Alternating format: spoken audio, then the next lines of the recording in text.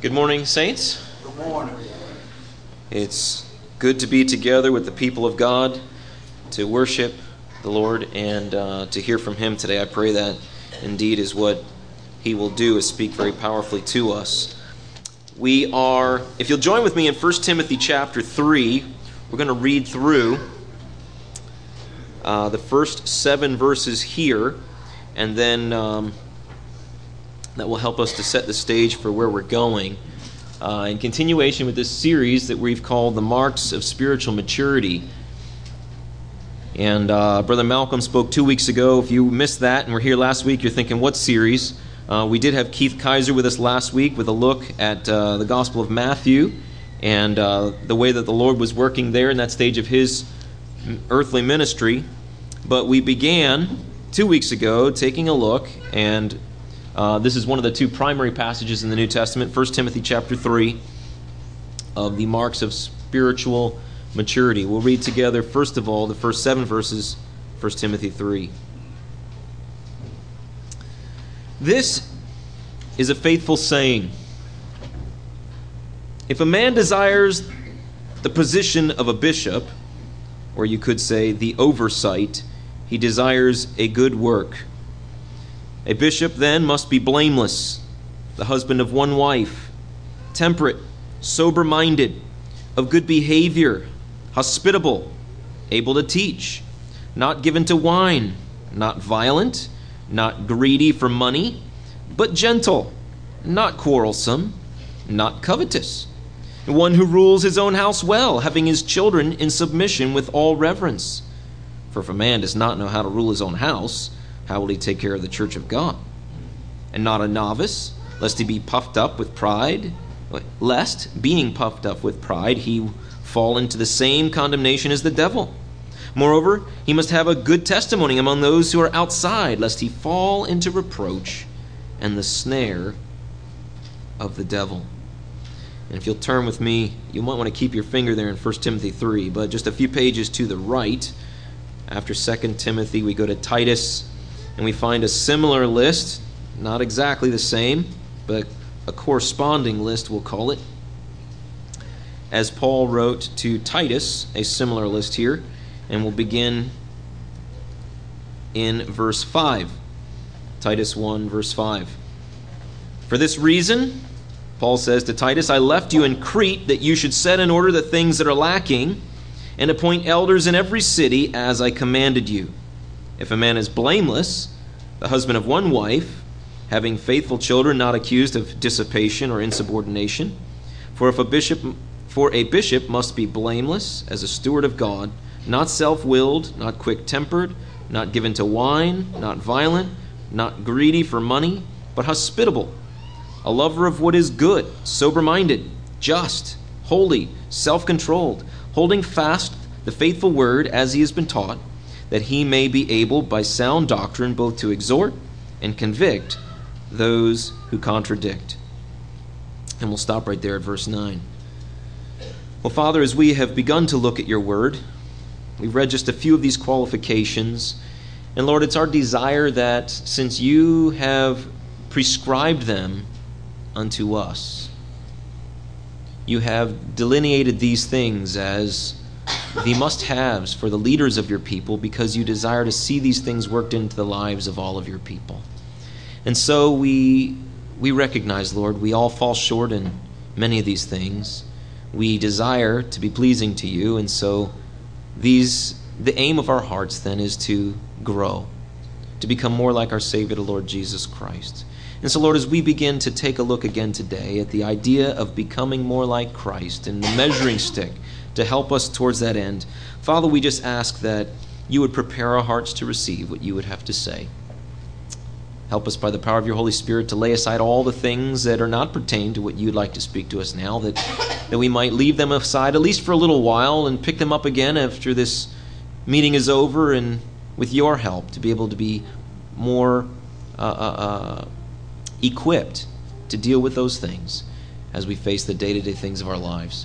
We commit this time to you, not only here, but also as the young people are in their Sunday school classes, Lord, that you'd empower each of your servants who are teaching to be able to be filled to overflowing with your Holy Spirit and speak as it were, the oracles of God, to speak your truth, and that it would find a resting place, a home, in each heart who hears. We ask this in Jesus' name. Amen. Well, as we said, marks of spiritual maturity. And they're seen in these qualifications for elders and deacons in Titus 1 and 1 Timothy 3. The reason I asked you to keep your finger in 1 Timothy 3 is because there's some interesting instruction here in 1 Timothy that Paul gives to Timothy. And both of these books are among the last few that Paul wrote.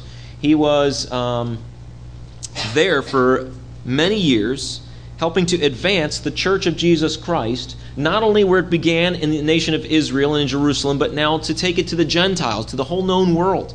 And towards the end of his life, he had been serving with Timothy and Titus and others who were co-laborers with him, and understanding that his particular time here on earth was coming to an end, he was sure to write these letters to these men coming after him so that they could have the instruction they needed to continue the work of Christ. And so they are called the pastoral letters. It's the shepherding heart of Paul to his fellow servants as they take the baton from him and run with it from there. And one of the things that he is encouraged, he's charged these men with, is to go back to the churches that were established with the specific intent to establish the elders in each local church. Those who would form the leadership there, because they were the front runners, really, right? They were the ones who were learning to follow Christ, to see their lives transformed to become like him, and now they were basically identifying those men so that they could, as Paul did in their lives, bring along those in their local churches with them. And the reason that we are focusing on these is because we understand, first of all, look, not everyone is going to be an elder, especially you ladies, right? It's specifically a role for the men of God. However, what we're seeing is that these are like a chart. You know, we in the home we do this, right? We put the little measuring chart on the wall, and every now and then we stick the young people up and put the little ruler on their head and mark it off because we can see our progress, right? Now, sleeping with the chart on the wall doesn't make us grow. Right? There's certain things that have to happen, but when we take a look at the chart, we can see where we're measuring up to, right? And so that's really what this becomes for us, is the measuring chart, so we can see where we're at. Jason, if you'll take us to the next one, right? So really it becomes the target that we all want to be shooting for. And since all believers should grow and mature in the Lord, these qualifications should be the goal of every believer, not just the elders and deacons. And to kind of highlight that right here in the text, if you'll take a look here, starting in verse 14, right? He goes through the qualifications of the elders, and then after that the deacons. Notice 1 Timothy 3:14. He says, "These things I write to you, Timothy, though I hope to come to you shortly, but if I am delayed, I write so that you may know how you ought to conduct yourself in the house of God, which is the church of the living God, the pillar and ground of truth." Timothy wasn't an elder. But Paul says, listen, I'm writing these things to you so you can see how you ought to conduct yourself in the house of God. Now, sometimes people want to apply that to say, listen, this building is the house of God. So, we'll have none of that loudness in here, none of that running around, not too much laughing. This is the house of God. And I understand what they mean, okay? We as the people of God gather here, and it should be a place of decency and order that reflects the person of God. But this place is just brick and mortar. The church of God, the house of God, is the household of God, the people. And so he says, I'm writing these things to you so that you know how you're to conduct yourself as a member of the household of God. And that's whether you're in this building or anywhere, right? Because the reality is, a lot of these things, by having a testimony before those who are not saved, that's where we work, that's where we live, that's not in this building. So it's a bigger picture than that. Yes, we should be embodying these things when we're together here, which then would mean let's not be raucous and running into each other and careless, right? But this is just one aspect of the way and place we live our lives. So all believers should aspire to this. That should be our target. Next slide. And that's basically what this says. Paul made it his aim, as expressed in Philippians chapter 3. And Lord willing, this evening, we're going to do a comparison between some of the passages that Paul teaches as the process that the Scriptures show us and how we arrive at these qualifications, right? And so he says, I press toward that mark, for that goal, for the prize of the upward call of God in Christ Jesus. His goal was to become like Christ, and there was a prize involved in this high calling of pursuing Christ. And we're going to talk more about that. And the next slide is a reminder that really all these qualifications can be seen fulfilled most perfectly in our Savior, the Lord Jesus Christ, which, if we remember in Ephesians chapter 4, where Paul is giving instruction to the local church there, is reminding them that God has bestowed upon all believers a spiritual gift. In the exercise of those gifts, they have a purpose. And so one of the reasons we come together is so that we can use our spiritual gifts to encourage one another to become more like Christ. And he told them part of that goal says that these were for, this is Ephesians 4:12, for the equipping of the saints, for the work of the ministry, for the edifying of the body of Christ, until we all come to the unity of the faith and of the knowledge of the Son of God, unto a perfect man, to the measure of the stature of the fullness of Christ. So do you see that? The spiritual gifts were given to build up one another so that we can continue doing the work of God, the ministry, he says, but also, how long are we going to do that? What's our purpose? Until we all come to, says, the unity of the faith, of the knowledge of the Son of God, to that perfect man, the measure of Christ himself, the fullness of Christ. So we want to look at the gospel records to see how Christ lived out these things. We want to look at the target, the chart for ourselves to say, these are the things that I should be looking for in my life as a believer as I grow, so that I can see how close I am getting to the target, the fullness of that perfect man, the Lord Jesus Christ. All right, next slide.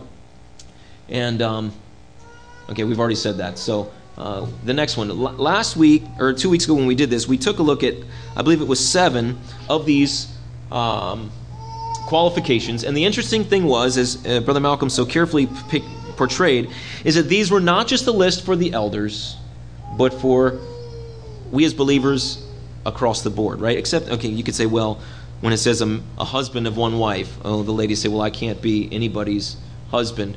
But we get the idea there of the singleness of our commitment to our one spouse that God has given to us. And we'll talk more about that, Lord willing, this evening. But the ones we looked at last time, the shepherding of the flock, seen again that we're supposed to serve one another and able to teach and not soon angry, not quarrelsome, and hospitable, being a good testimony to those outside the church. There's not quarrelsome, and not greedy for money. Those were the ones that we've looked at already, and we've seen, again, these are for all of us, not just a few. But for today, I'd like to take a look, to begin with, at what I believe is not only one in the list, but somewhat foundational for helping us achieve these others. And so if you come with me once again to Titus 1:8, I'd like to read the verse and highlight our first quality today. And as we go through what this really means, my desire is that we would see that there is a process involved, meaning it's not just a one-time event. There's a group of things that together become parts of the necessary formula or process whereby the Lord builds not only holiness into our lives, but now these other characteristics also. And I really debated over the last several days about how to do this. Do I this morning simply look at the process and say, okay, now that we've established the target, here's the list, how do we reach that? What is the process by which we work towards attaining those things and reach that goal? And then maybe come back this evening and then take a look at a few more of the characteristics? Or do I take a look at a few more of those characteristics to establish them and then say, no, when you come back tonight, we'll take a look at the process? And I went back and forth. Well, if we talk about the process but don't continue to put forth the standard, well then, we may not understand where the target really is. But if we talk about the target more today, and half of you don't come back tonight, and we talk about the process, it doesn't do you any good. So Lord, what do I do? What do I do? And I went back and forth and back and forth. And then, as I was reading this verse, Titus 1:8, but hospitable, a lover of what is good, sober-minded, just, holy, and self-controlled. Right there, that little four-letter word couched amongst these other qualifications, holy. Holy. I find it interesting that it's not at the beginning of his list, but couched in this list of qualifiers along the way, because as I was studying, not only for this message, but at the beginning of the year, I was asked by another meeting to go through the priesthood of the believer, the New Testament believer, and I accepted the invitation, thinking I had an idea what it was all about, and realized as I started studying, I've accepted a lot of verbiage in my life, thinking, okay, I believe that, but never really having studied it out to be able to say, well, what does this really mean then for me as an individual? That this particular quality kept coming up. And so I'd like to take a look today at just that, holiness. It is what God calls us to as believers. And we can see this. 1 Peter chapter 1 very specifically spells this out. 1 Peter chapter 1, starting in verse 13, says, "Therefore gird up the loins of your mind and be sober, and rest your hope fully on the grace that is to be brought to you at the revelation of Jesus Christ." So he's telling you, have a serious mindset towards your life here, thinking now, putting your hope on what is to come. It's so easy for us to get caught up in this world that we forget about what's coming at the revelation of Jesus Christ. But he says, verse 14, "As obedient children, not conforming yourselves to the former lusts as in your ignorance, but as he who called you is holy, you also be holy in all your conduct. Because it is written, 'Be holy, for I am holy.'" So this goes back to the Old Testament, and he's reestablishing it in the New. God says, you belong to him, you be holy. So this is for all of us. And we need to seek to attain to it. Well, how do we do that?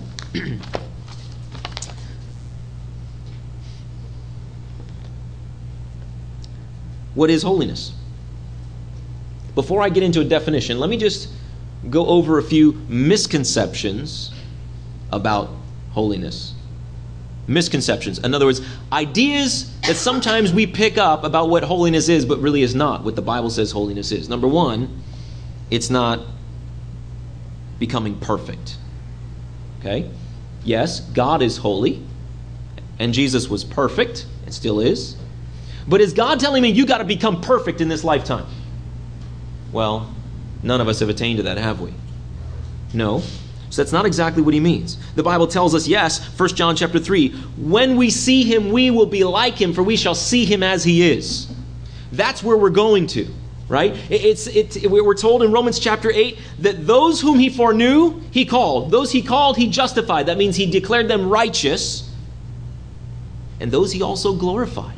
In God's mind, even now, we're already glorified in his sight. He sees us as where we're going to be at being perfect, but we're not there yet. So when we're commanded to be holy, he's not saying you've got to somehow miraculously attain to this standard of perfection from now to the end of my life, because you know what? That's going to discourage us. Satan's going to come along as the accuser of the brother and show us how many times we fail, and we may just give up. So that's not exactly what he's trying to say. He also doesn't mean what many people have done, and they call this asceticism. I don't even know if I could give you a good definition of that word, so I'm not even going to try. But basically, this is a philosophy of mind from way in the early days, even the Bible days, that said that all these philosophies and doctrines and things that are floating around in my head, those things are good, but my body, because it's sinful, is bad. And so we need to get away from everything in this world so that we can let those things that are floating around in our minds take over. And so we have people who would hide in monasteries, and they would drop out of life because they didn't want to be sinning, and so they basically were coming out of the world. And you know what? In 1 Corinthians chapter 5, when the church is being reprimanded for not upholding God's holiness, he says, I'm not talking about you in relation to the people of this world, because he says, otherwise you would have to go out of the world. But God has put us in the world to be the salt and the light in the world. So he says, you stay in the world, but don't be of it. So we can't just retreat. Also, there's many people who would say holiness means a life of self-denial. right? And 1 Timothy chapter 4 highlighted some of these things. He said, false teachers are going to come, and they're going to be telling you, you've got to not marry, you got to stay away from certain foods, and then you'll be able to live a holy and righteous life, right? But Paul said, no. That's not the life I'm calling you to. It's not the life God called you to, because what happens is we become like Pharisees, which becomes the last misconception, is that we get legalistic. We create this little list of rules, because here's what I do, right? I say, don't do this and don't do this so I can live like God wants me to live.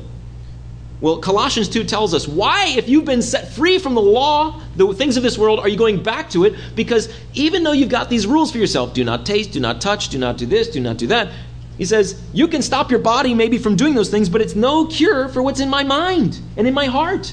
It doesn't clean those things. So what happens is if I try to be holy, like the Pharisees did this, when they started in the intertestamental times, they came back from captivity, said, we don't want to disobey God, so don't do this, and their intents were good, but what happened? They couldn't live up to it. So they get into legalism and say, well, okay, the law says this, but if I do this, I haven't really broken that, and okay. So we redefine what's right so that we don't look so bad, and we're evaluating everything on what we can see on the outside, and our hearts are still far away from God. And that's not holiness. It's not getting legalistic and setting down a bunch of rules for us to follow. It's not trying to make sure that no. All those things lead us down the wrong path. And yet God does call us to holiness. So then what is it? Basically, if you take a look at the word holy, holiness, and even the word sanctify, they all come from the same root word, hagios, hagiadzo, which means set apart.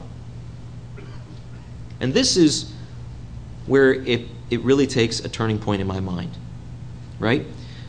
God said in 1 Peter, you be holy, for I am holy. Now see, what my mind usually goes to is God is pure. He's sinless. And so I aspire to be pure and sinless. But see, that's not what holy means. That's what pure means. It's what sinless means. Holy means set apart. So we've got all these characteristics of God in our Bible. He is love. He is truth. He is all-powerful.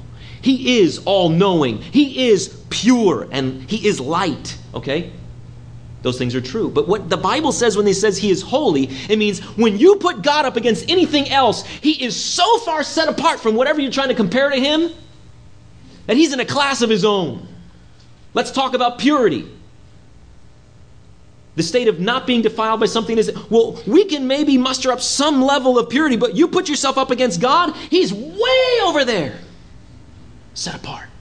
So far set apart that what we read in the scriptures in Isaiah chapter 6 and Revelation chapter 4 is, according to the Jewish mind, right? When they did their poetry, they didn't try to rhyme it.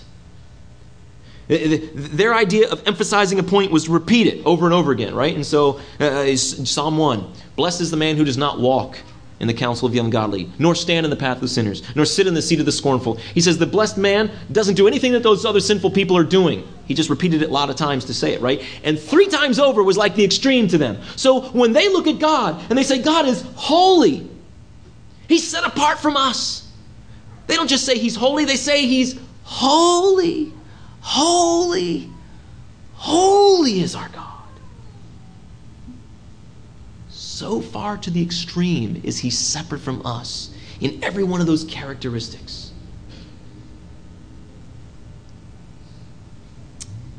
And so, he says, you be holy. You be set apart to God in all those areas. Be holy. That takes on a whole different meaning. Somehow my setting apart, it's not just about rules, it's all-encompassing. It's who I am. And it's what God has commanded. And how do we get there?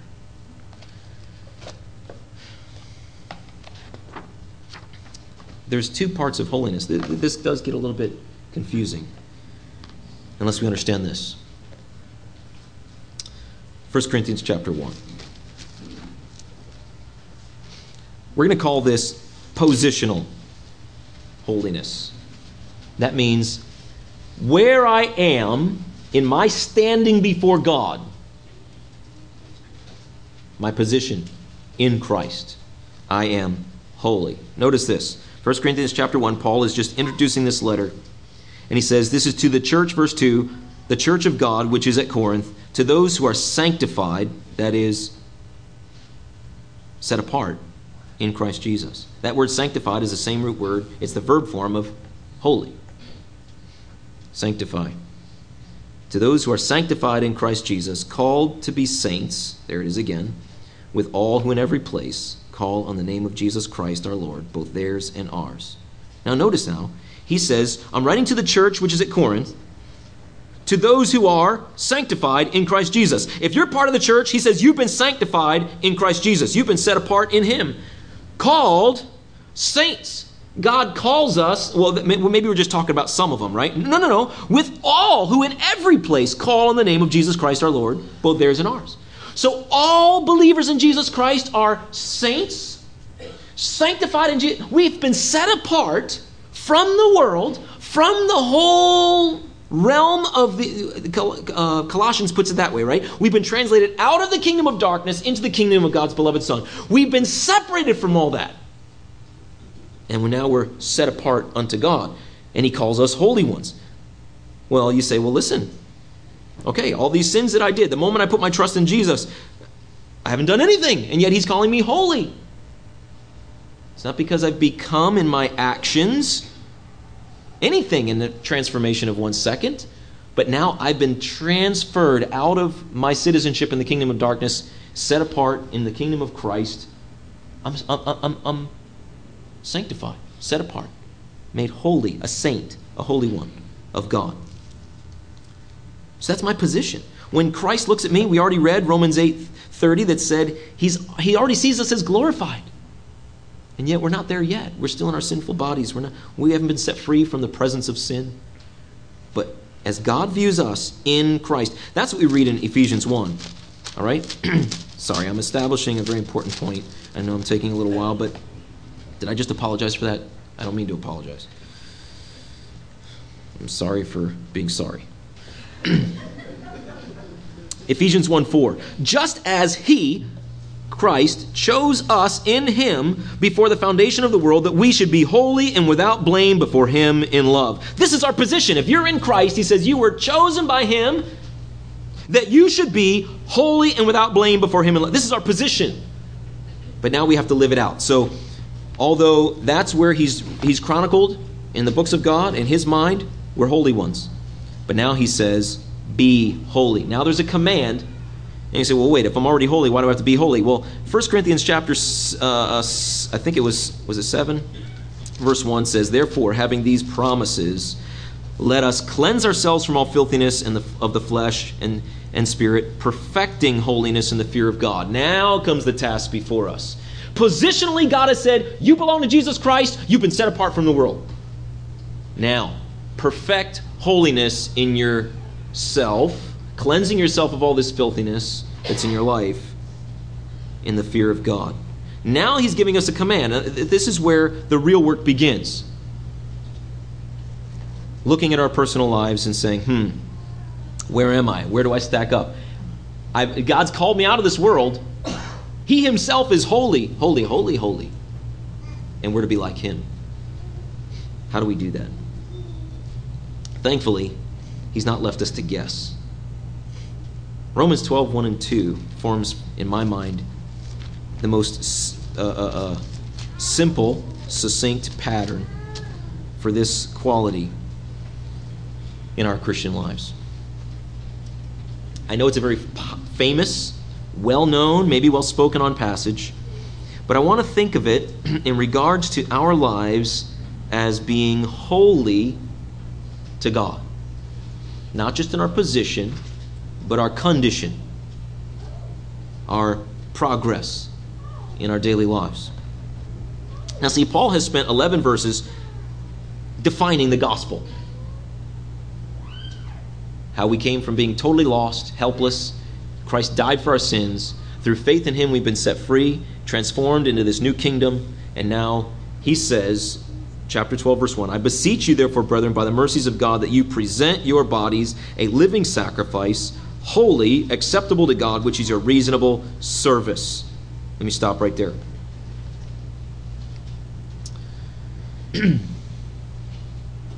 In our desire to move towards this holiness in our lives, again, there's two parts. The command here, the challenge rather, he says, in view of the mercies of God, present your bodies to God as a living sacrifice. The interesting thing to me is this. The word to present is what they call the aorist tense verb, which means it indicates an action that is complete, once for all done.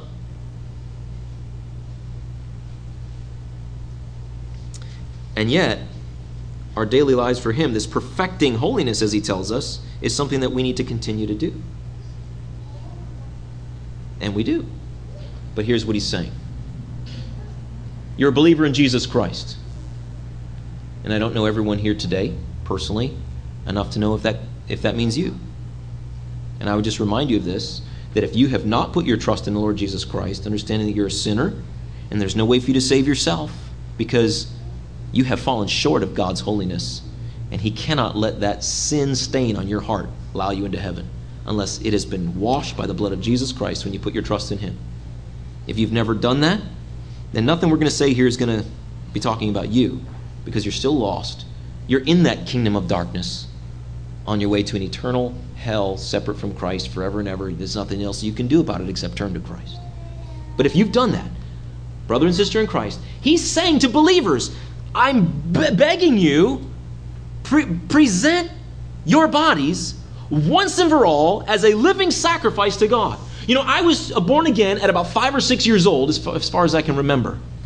But it wasn't until I was 17 years old, January 21st, 1987, the man preaching the word of the God that day made it very clear that God expects us to come to a point, if you want to grow, to make this choice, to dedicate your life once and for all, not to be yours to control, but his.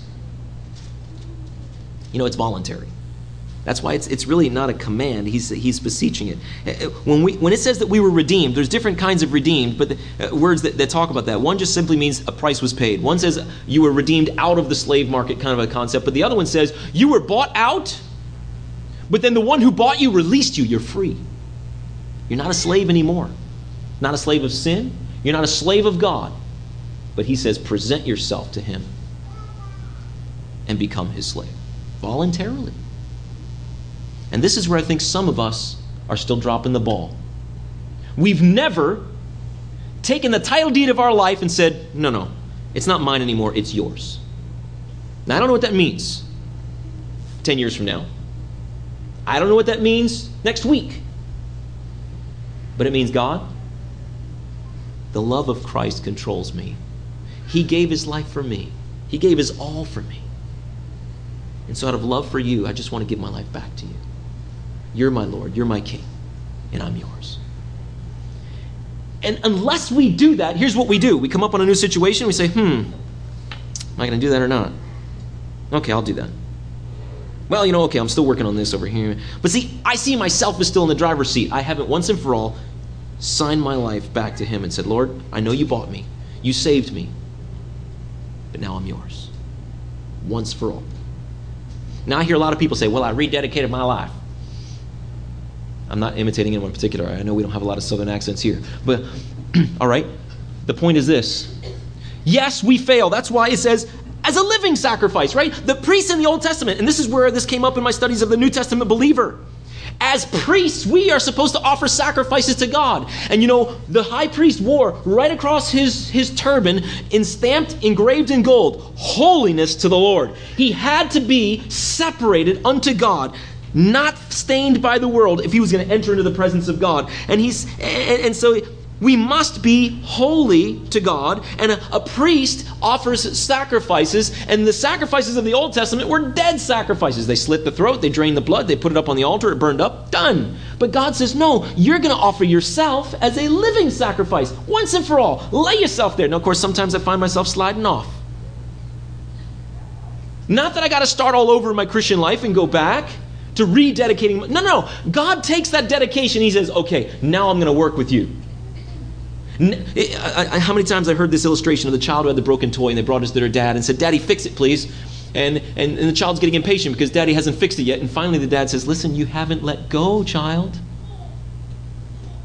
You want me to fix it, but you still got your own hands all over it and I can't do it. And so God's waiting for us to put our lives in his hands and say, okay, I'm yours. And you say you want me to be holy. Lead me in that path.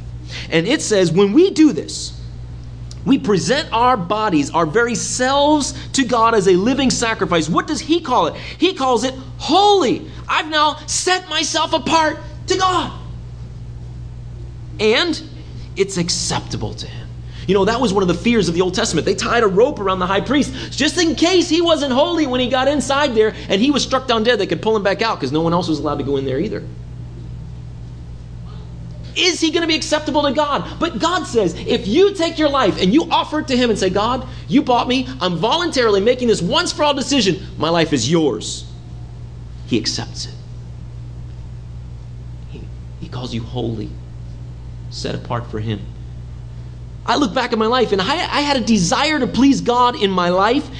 I remember at about 13, that's when I made the decision I wanted to be baptized and follow Christ. But you know what? I never had really laid myself on that altar till 17, January 1987. And when I look back, that's where the real growth of my life started. That's where I can begin to see those characteristics started forming in my life. And you look at your life and you say, well, that's not me. Ooh, man, let's go on to the next page. Let me just ask you this, Christian. Have you presented yourself to God as a living sacrifice once and for all? Your Lord, not me. If not, while you hear his voice, today is the day. Offer yourself to him. Right in the quietness of your heart, I just challenge you, like I did that day. Say, Lord, I don't know what this means. I don't know whether you're going to ask me to go to Africa as a missionary. I don't know whether you're going to tell me just stay put where I am. Whether you're going to change my job. Whether you're going to change the man in the mirror. But I'm giving myself to you. All that I am, all that I have, at your disposal. Change my life. And that's what God calls us to. And if you're not willing to do that, don't be surprised if you don't see these things in your life. Because you still got your hands on the reins of your life and you're not really giving him the control to do it. But if you're willing to do that, notice the pattern here, right? First of all, it's that dedication. Once for all, give your life to God as that living sacrifice. But verse 2, do not be conformed to this world. There is a separating from the pattern of this world that needs to happen. Now he says you need to let it happen, but notice it says be conformed. The one doing the action is not you. The emphasis for that is coming from the outside. But you're going to be able to resist that because now the Lord is in control of your life. And what does he say beyond that? Be transformed by the renewing of your mind. There is a cooperation with the Spirit that happens as we're not conformed as we to the world, but then transformed in our minds to the character God's trying to develop in our lives. Now's where the ball's back in our court. We've given ourselves to God. He says, okay, now I'm in control. I'm the coach on the sidelines, and I'm calling in the play, and you need to run the play. But what happens when we do that? Notice, but be transformed by the renewing of your mind that you may prove. That's not like a formula on paper like you do in geometry. No, this is the proof by the living it out of what is good and acceptable in the perfect will of God. That's why this morning my main challenge to begin with is, if you've never as a Christian dedicated your life to God once and for all, make him the Lord, the master, the one holding the reins. If you haven't done that, you're still just playing games with God. Give him your life.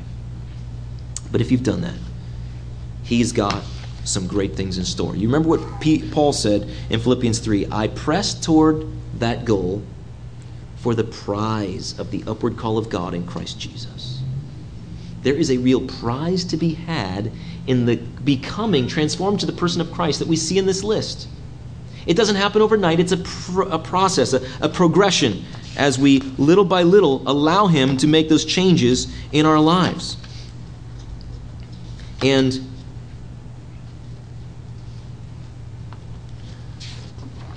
I had 4 D's to help describe that process. And I understand that I'm not going to be able to get through all this morning, which is why I knew I'd have to continue tonight.